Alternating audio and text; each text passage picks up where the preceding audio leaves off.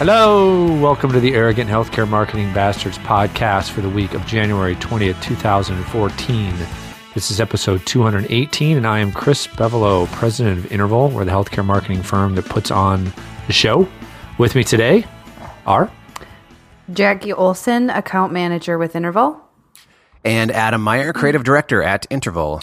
How you guys doing? Pretty good. Doing well. A little snowed in today. We were going to have a in-studio show, but then Mother Nature decided we weren't. Screwed us. And actually now it's like royally. Totally sunny and fine out, which is Is it? Yeah, oh totally. It's so fine. Adam's in his basement. So I know. There's one window in the basement, and it's the egress window over in the bedroom, so I have no portal to the outdoors here. No means. That's why I'm pasty white. We were really cautious today with our weather, but it's okay. We're nice and toasty. And Yes, take some speaking of vitamin. toasty, if you're listening to this on the day it posts, I'm in San Diego where it's really toasty. Don't rub it in. I'm looking out my hotel room and it's about 78 degrees and sunny and the ocean is beautiful. And I'm just making all that up. I'm still in Minnesota, but when you listen to this, I may be there. That all Sounds may be lovely. true. No, watch. There'll be a typhoon or something. Yeah, it'll Oh, be nice. like 50 degrees. 50 San degree Diego high. never gets hit by that stuff. They've had fires, but they've never had like hurricanes or anything. Isn't that weird? I don't think you can have a hurricane on the Pacific. That's a typhoon, right? Well, whatever. Same thing. Are they the same thing? Yeah, they're the same thing, but it depends on which ocean it's in, which side of the country. I don't know if it's the side of our country, just the ocean. Yeah. Anything in the Atlantic is a hurricane. Anything in the Pacific is a typhoon. I think there might be some different names even elsewhere, like on other continents. I could be wrong about that, but I know for sure there's that distinction. A shitstorm. It's a complete shitstorm. And the shifting of tectonic plates causes a tsunami? Yes. Okay. Yes. Well, a there's your tsunami science is lesson for the day, everyone. a tsunami is when basically like there's like an earthquake under the ocean and a gap forms of some kind and sucks the water in. If I remember right, or something sucks the water back because of that. The pressure from the earthquake, the crack, whatever, pulls the water back in, down, and then it goes back out. And when it goes back out, it like has a lot of power and goes further than it's supposed to. That could be. I thought it was just from the vibration, like right in the epicenter of wherever that was. There's that, just massive vibration that just, jostles the water in some violent fashion and creates the beginning of what will be a massive wave. But that is, I have no scientific evidence behind that statement, so I could be quite wrong. Okay. Well, Not to get off base at all. yes. Because we never do that. We were talking about San Diego and somehow digressed into major science. I think That's it's awesome. I think it's more complicated than either one of us want to make it. I tried to search for it quickly, and to generate tsunamis, earthquakes must occur underneath or near the ocean, be large, and create movements in the sea floor. Okay, so we knew that already. What makes the water like go in and out? This is what we really want to. This is what we really care about most of all. As do our listeners. Yes, they do. All right. Well, whatever I found is a scrap it. terrible, terrible resource. All right, let's keep moving. Somebody can look it up and while I'm yapping on something, and then we'll come back to it later. Let's see. We are officially, as of the posting of this podcast, 1 month away from the Joe Public Retreat. We're pretty full up. I think we have room for maybe one or two more folks to attend if they really want to. So let us know. You can go to joepublicretreat.com, register right there. Or it's possible that even as of the posting of this, we've had to close registration. But you'll know when you go to the website, if it says closed, then it's closed. But we're always open to taking maybe one or two more. But there's a limit. And Jackie's going to blow my eardrums out if she does that one more time. I can't help it. You I'm can't? turning away from the mic. You are? Are you coughing out your ear then? No, I'm trying to turn my face away. Okay. Sorry. Okay. It's all right. I have sensitive ears. What can I say? Yes, you do. All right. And let's see. Is there any other announcements? I don't think there's anything right now. You have an upcoming speaking engagement we announced last time. Yeah, which is why I'm in San Diego. So by the time you hear this, it's a moot point. But next time, I'll be able to report back and let you know what kind of questions I got from the CFOs in the audience. Oh, yeah, that'd be cool. But the Joe Public, that's always interesting. Okay, so let's see. Our first topic is something that it's actually triggered by an interesting story we saw, but it's a topic on healthcare marketing that we have addressed before, but it's been about a year. We went back and dug in on it, and that is the idea of remarketing or retargeting or whatever you want to call it when you're doing pay-per-click or display advertising. And so I think people probably who follow this podcast understand how it works. If you visit a website, and let's say you're visiting a website for the Joe Public Retreat, this will actually happen to you if you go there. We have pay-per-click advertising set up with retargeting. So if you go to the Joe Public website and then you leave and maybe later you're shopping for some clothes online, or I've gotten emails from people, probably, I don't know, a half dozen, from people sending me like screenshots of a either display ad or a pay-per-click ad promoting the Joe Public Retreat in really weird places. Like I had a client send me a screenshot of when she was searching for like an enchilada recipe and the Joe Public thing was there. And she's like, wow, you guys, what's with that's a really weird targeting. I'm like, oh, you've been retargeted. So basically it will follow you. You set up an ad so it follows somebody who comes to your website. Or if you search for something, I believe it can happen that way too. Correct me if I'm wrong there, Adam. It's been a while since we talked about this. So if I searched on Google for enchilada recipe, and for whatever reason we have an ad come up there, that could follow you around too. It's not just tied to the website, is it? No, I feel foolish for not remembering. That's a good question. I believe primarily it's tied to that. I mean, it's tied. Google can tie it to probably any behavior, but I think it's primarily tied to the visiting of that website. Much like if you were to go to, if I were to go to Zappos and look at a pair of shoes, and then on Facebook later, that exact same pair of shoes is in a corner, an ad over on the right hand side, or I was on Amazon looking at a vacuum cleaner or something, and all of a sudden that thing is all over every damn news site I might visit. So I think primarily it's based on the content of a page that you've visited at some point. But, I'm going to guess that Google has some fairly complicated algorithms that bake in quite a bit of other background information about you, depending on what they have. Yeah. And there is search retargeting. So you can target people who search for keywords.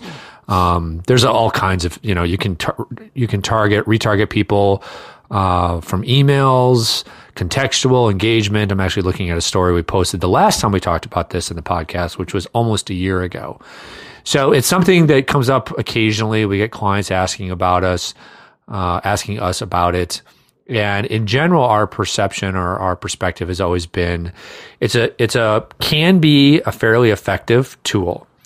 So in other words, think about what this does. This allows you to target somebody who's already shown interest in some way, either in you, meaning a hospital or health system, or something you do or a subject related to you. So somebody who searches for joint pain in Google, that they have an issue with joint pain, and you could potentially retarget that search so that you're targeting an ad specifically to somebody who's shown interest, again, in that topic or you. So in that way, it's great because you're actually finding people that have some kind of interest instead of just blindly advertising and hoping people come across it, right? So it's great from that standpoint, from a marketer standpoint, but you've got to be careful with it. You don't want, there's a kind of a creepiness factor to it, where, you may search for something and then, 2 days later you see an ad for it. So it kind of follows you around. And, if you're a sophisticated person with the internet, it probably doesn't bother you. And Adam, I think you've made the point before that, hey, I'd rather be targeted by ads that are relevant to me than non-relevant ads. So I'd rather, if I am interested in a vacation in Hawaii, I'd rather start seeing ads about resorts in Hawaii than, whatever Viagra ads or even resorts in Europe, right? So, well, you might need that in Hawaii while you're there. You might. No, you. So from that standpoint, I guess it kind of depends on your tolerance level, but obviously it can be a bit much if you do too much of it. And so we always kind of caution people to be conservative with it, particularly given our industry in healthcare. And that's where this has come up again, because there was a story that I found on Twitter, and I can't remember who posted it, so I can't give them credit. But the story is actually from the Financial Post, and I have no idea what that is. I think it's an English publication. But the story was titled, "Google's Health Ads Run Afoul of Canadian Watchdog." So Canada has different laws than us, obviously, and the concern is that people are using retargeting for health issues. So in the case that happened, a Canadian man found that after he scoured the web for information related to sleep apnea, Google began targeting the man with ads related to medical devices used to treat that condition. So that's exactly what we're talking about. Right. From a marketer standpoint, great. You're aiming it at somebody who's obviously interested. But is there a privacy issue there? According to the Privacy Commissioner's Office, this is in Canada, because the information used to target the ads was health related, it should have been considered sensitive and therefore should have been exempt from Google's main business model, selling and delivering ads based on online activity. So, but they admit that what constitutes sensitive is not always clear. Google actually is taking some steps to kind of curb this in Canada. That story goes on and on about it. And I think it's kind of an open question. I don't know what you guys think. I think my health is my private, I've always felt that way. It's my private deal. And I don't want my hospital or my doctor sharing my information with people unless I give them permission to. But if I enter it in Google, do I really have an expectation that it's private? Yeah. At that point, am I not just basically publicizing what the problem is? I mean, in this day and age, I don't know. That it just seems like that's a higher expectation than one should probably have. But I don't know. What do you guys think? Go ahead, Adam. Well, Google's definitely taking steps for multiple reasons to make this data a little more secure. In their own interest. I mean, I'm forgetting the acronym for the company for our big brother who's watching us constantly. Why is this escaping the NSA? The NSA. Why was that escaping me for a moment? They're making changes to their practices based on reactions to what the NSA has done, because the NSA has been basically intercepting everything between Google servers and our computers for quite a while now, which made Google furious. And Google hasn't come out and said that this is why they're encrypting searches now, which has led to the loss of some keyword data for those of us who use Google Analytics, something many people relied on before. And is no longer being provided. It's in part because Google is encrypting searches now. So, there are things that they're doing to kind of, I think, wipe their hands of some of the data that they store about what people are searching for. I don't think that necessarily they're the bad guy in this case. Obviously they're a business; they need to make money. And like you said before, when it comes to marketing, my personal preference is to be marketed to based on my interests. So I like it if it's tailored a little bit, and I know that's not, but I have my own boundaries as well. I don't want it's a little creepy when I might be searching for something for the health of a child or something, and then all of a sudden stuff starts following you around online, and it's like, well, I don't really know that I want somebody else scouting me out that way. So, it's a weird gray area. We just have to figure out where to draw the line and kind of, I think, come to agreements as consumers and as, the providers of these resources as to, what those lines are, and then just revisit them from time to time or continuously. I mean, maybe to your point, Chris, you just need to be careful about what you actually search for if you don't want to be retargeted with that stuff because, some health related issues, it might not be such a big deal. Like sleep apnea, I don't think that would be awful. Or I'm kind of more thinking in terms of like embarrassing things you might search. And then you're retargeted. And if someone else was sharing your computer with you, like let's say, for example, I, was researching safe sex on Google, and then you're like looking at the computer with your mom, and it's like, oh, hi. Or not like she would know. Or something. Yeah. Yeah. Not like she would necessarily know you're being retargeted, but that's the type of thing where it's like, okay, well, then it just prevents you from ever wanting to search that information. Yes. And that issue's come up before. We've read stories about that before. What's interesting is I had to reread this article while you guys were talking a little bit because, we were talking about this in the context of retargeting, meaning this guy searched for sleep apnea and then ads started following him around. But it takes a while to get to that. And it made me, stop and think, where do you draw the line at targeting? Right? I mean, so if you're not allowed to target people based on sensitive information, doesn't that also mean that Google can't provide responses? I mean, not just retargeting, but actual ads in the SERP, the search engine results page. I mean, I assume they're allowed to provide actual results. It's the advertising that's in question.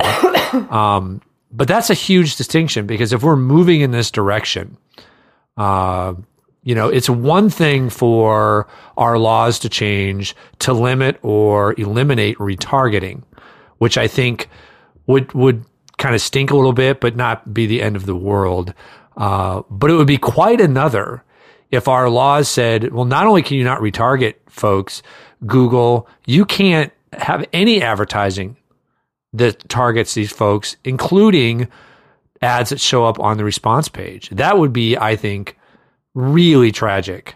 That's just my opinion, not just from a marketing standpoint, but also from a search value standpoint. I mean, of course, people are there for the natural searches, but the ads are also provide information that people use. We know that because they click on them all the time. Mm-hmm. Well, but to me, the retargeting is a little more sketchy because I feel like the search results that pop up and the ads that pop up when you're searching, you're kind of in that moment. You're looking for that information at that point in time. But, like a few days down the road, if you're kind of out of that mindset and you did, search a topic that you really just don't care that pops up frequently on your web pages continually, for embarrassing purposes or whatever. To me, that's just kind of a different situation. Yeah. I think it's a little. I agree with you, but I don't know that the government or others would distinguish it. I mean, this says that according to the Privacy Commissioner's Office, because the information used to target the ads was health related, it should have been considered sensitive and therefore should have been exempt from Google's main business model, selling and delivering ads based on online activity. So that, assuming this article is written correctly, that would include the original search result ads, not just retargeting.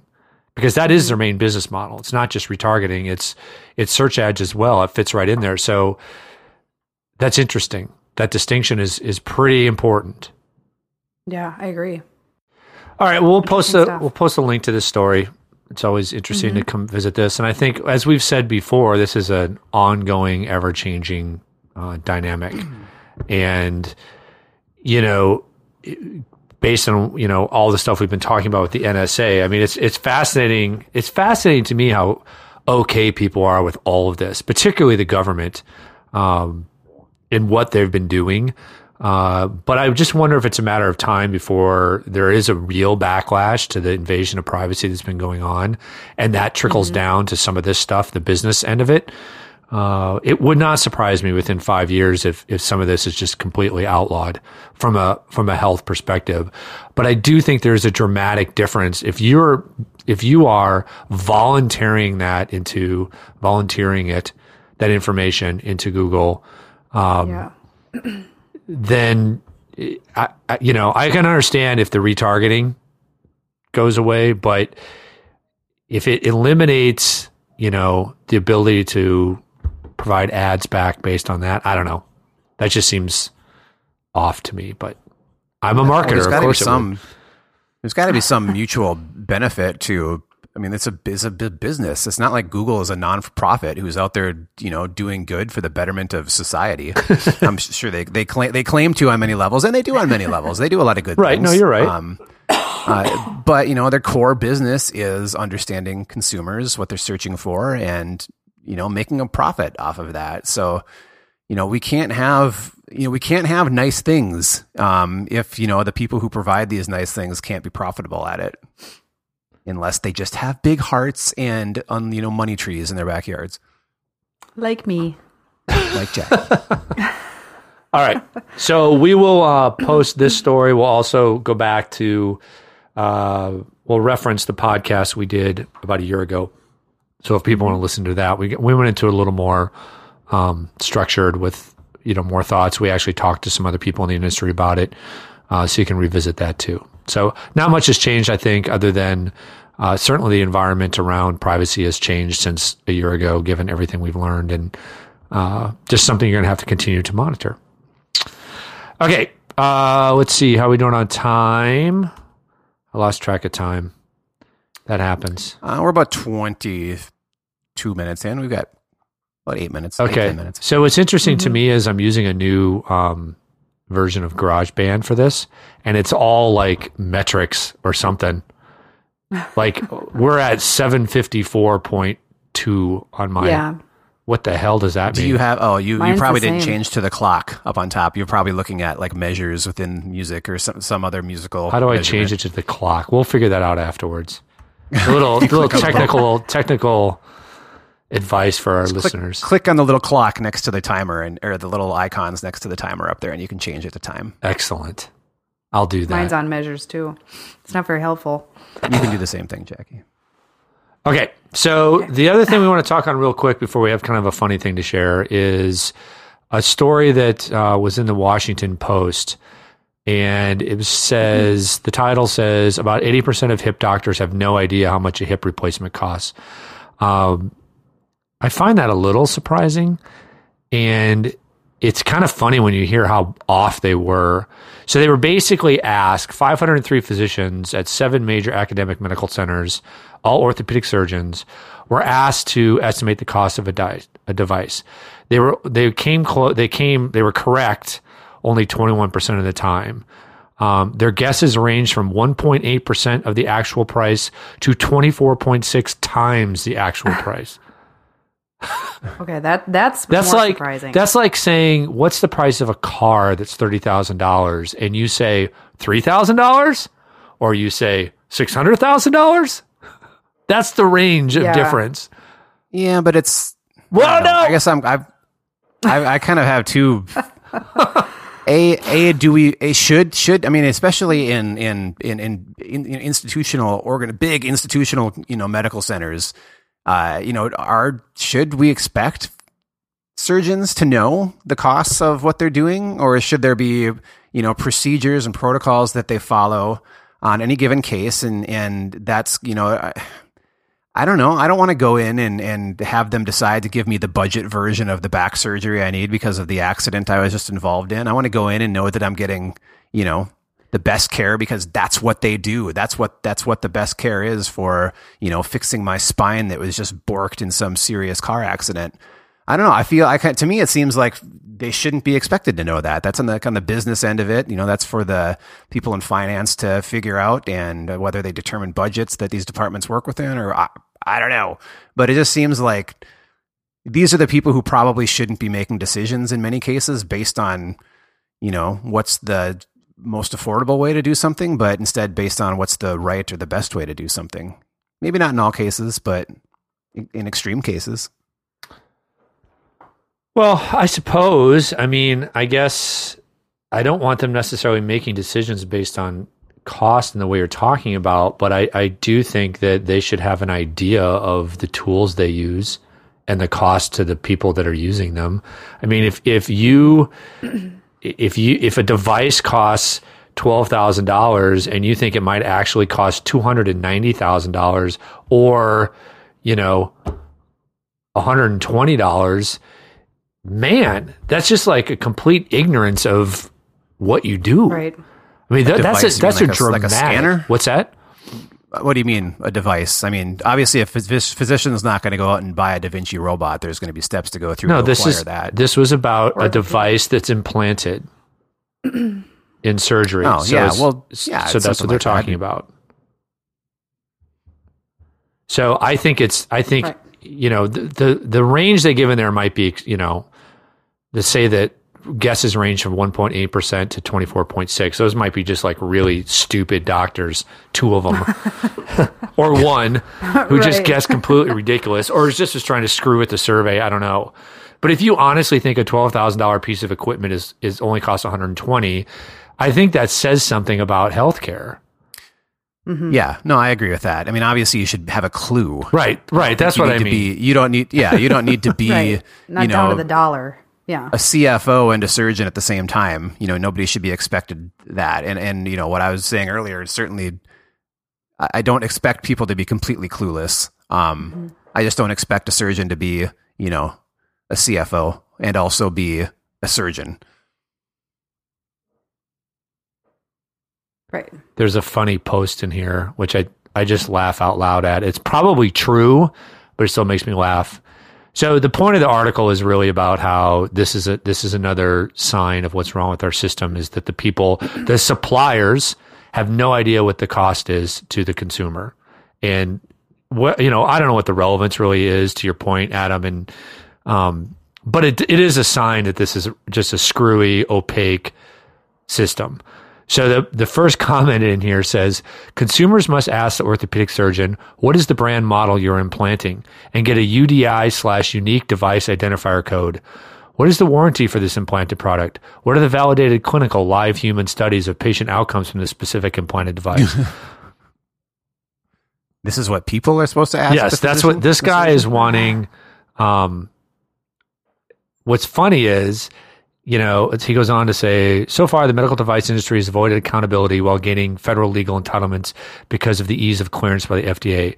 If informed consent includes this information clarifying the loss of basic civil rights of the harmed patient, there would be no reason to discuss cost. Who would purchase a car or toaster this way? That's what his point is. And I would go, about 70% of the people in this country.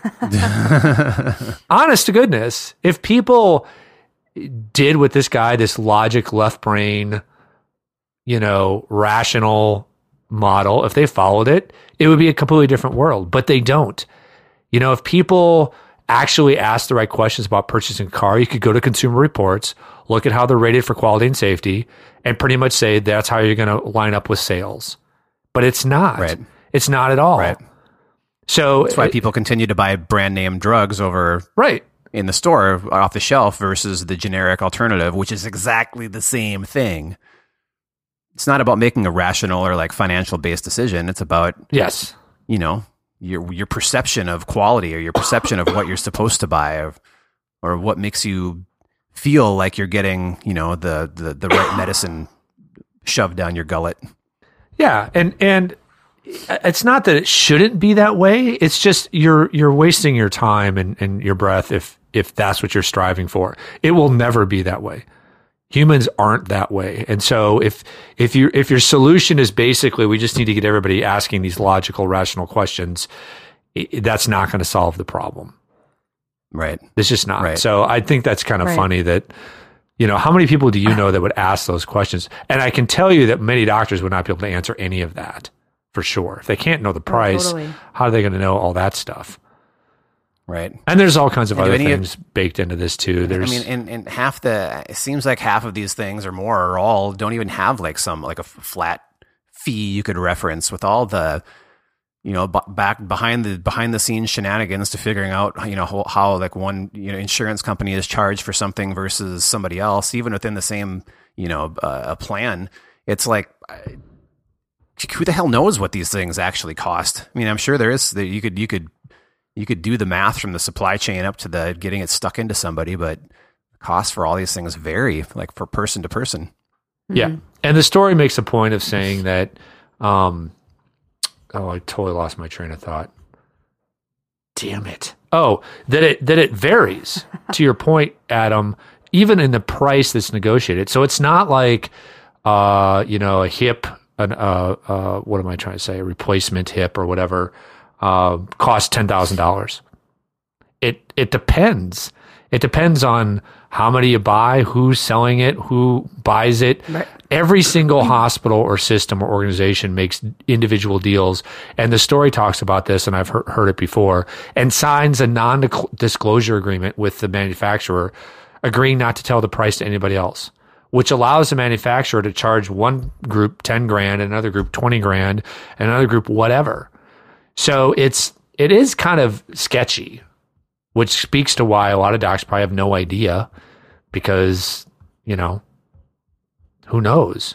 Though on the other hand, a lot of docs are incented to use a particular brand because they're paid by that manufacturer to speak, quote unquote, or to be part of clinical trials. It's just a mess. We know that already. Let's talk about the devil baby. Let's finish it up with the devil baby. I don't want to talk about this anymore. It makes me upset. Good segue. Yeah. Horrifying devil baby terrorizes New York City. I bet everybody's seen this video by now because it's got like 15 million hits on YouTube. What is it up to? Let me bring it up. It's at 24 million now. Wow. That's crazy. Even the screenshot before you play the video is disturbing enough. So this thing, I was in Seriously. tears. Yeah, I watched it like 2 or 3 times yesterday, and every time I was just in tears. I was laughing so damn hard. Well, and I think So it's- what makes it funny is, to me, where I really started laughing is when it starts moving around. Like, Yeah, by itself. yeah, like the carriage is moving around, knocking things Driving over. into things, yeah. Yeah, that's where it's kind of Yeah. We should probably explain what it is. People So are- it's a video that was created by, let's see, there's an agency that they do viral videos basically, and they're typically quite often successful. Think Moto. I think we've talked about them in the past. I can't remember what I feel show. like we have too. Maybe a couple shows, but I know we've referenced stuff that these guys have done. So this is like a guerrilla marketing or kind of a viral marketing stunt for the movie Devil's Due.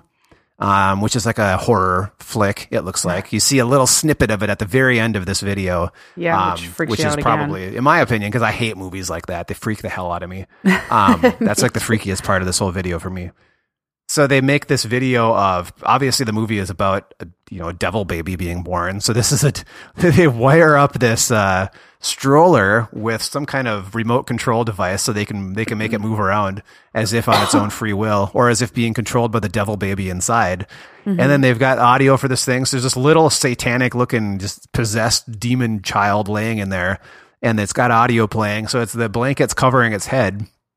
And as people come up to this unmanned stroller to see what's going on with this baby crying, the thing like pops up super fast and is like, demon head and screaming at the person. And then so you see the reaction of all these people who are walking up to be the poor good Samaritan people. and see what's wrong with the poor baby. But seeing the reactions Oh my and the stunned reactions, the jumping back, the like, there's one guy who has like no reaction at all. He just kind of keeps Right. and keeps staring at it. That's It's like the laughing pretty hard homeless at him. guy. Yeah. well, he's not Yeah. homeless. He's got a broom in his hand. I think he's just cleaning. Yeah, I up. don't think he's homeless, Jack. He don't sure think looked they're homeless. He had like a little cart action going Nice. behind him.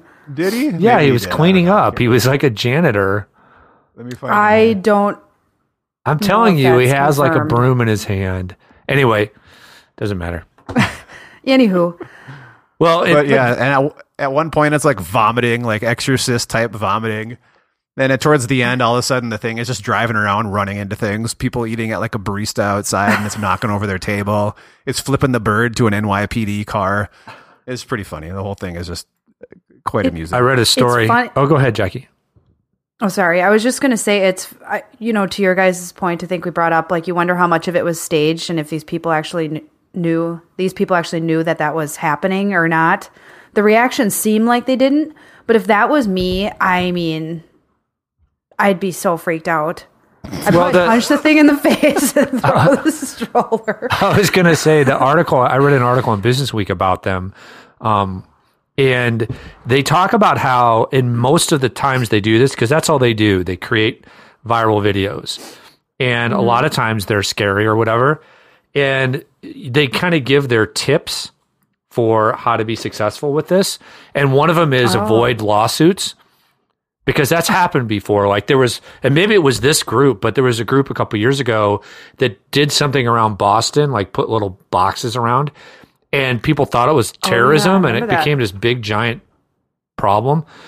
And so one of their tips is like, you got to make sure that you're not doing something illegal, that you're not going to cause people harm. He's like, the last thing we want is a heart attack, which you could get from exactly what we see on that video. Right. And so they say a lot of times they do get people, they get them to sign a release beforehand. They may not tell them like, all right, here's what's going to happen, but they may say, hey, we're doing this video. All we want you to do is go up to that carriage and see what's in there. Right. So that there's a little preparation for it. Because I don't know in that video how you don't prepare people and not risk a heart attack. Right. Or whatever. I mean, people swear and whatever, but so that was interesting. The other thing I thought was interesting about what they said was they don't really care about YouTube hits. Their goal isn't online viral, kind of quantity. Their goal is to get on TV. Their goal is to make something that's so cool that it's on the Today Show or Good Morning America or CNN. It was yesterday. Yeah, and it's been all over. It's been everywhere. Mm-hmm. Yeah. And they're like, if it gets on there, that's when it's successful. That's when, millions of people see it. They see it in the right context. A lot of times those two people or one or the other are invited to talk about it. So they're really after kind of old school PR with it. I'm sure they're fine with the YouTube hits. Right. But that was an interesting, kind of an interesting insight they gave, is that that's the real measure of success, is when they get it on a national show. Yeah. Well, yeah, and this was even in the article that you sent, Adam, was in Time. Oh, maybe that's where I read it. That covered in Time. Yeah. Yeah. It's pretty good. So yeah, success. Funny stuff. Kind of funny, kind of disturbing. I don't know if I'd classify it as just strictly funny and hilarious. But judge for yourself. Its disturbing nature is what makes it funny. I mean, it's not, like I said, the movie itself would freak me out, but this I found to be pretty entertaining. Yeah, ironically enough, it actually makes me want to avoid the movie more after seeing the little sneak preview at the end. But very creative. All right, cool. Should we drop it off there? Yep. We're busting at the seams drop it. time-wise. Let's drop it like it's hot. We're all the way up to 1,238.1. Measures. I don't think we've gone that long in a while. Our last few shows are on the 40-minute mark, I think, so we're on par. Wow. We're just gabbers. Yeah, we do. We love it. We love that you join us. Thanks for hanging in there to the end. You're in the Finishers Club, baby. All right. For Arrogant Healthcare Marketing Pastors, this is Chris Bevelo. Jackie Olson. And Adam Meyer. Good job by you guys.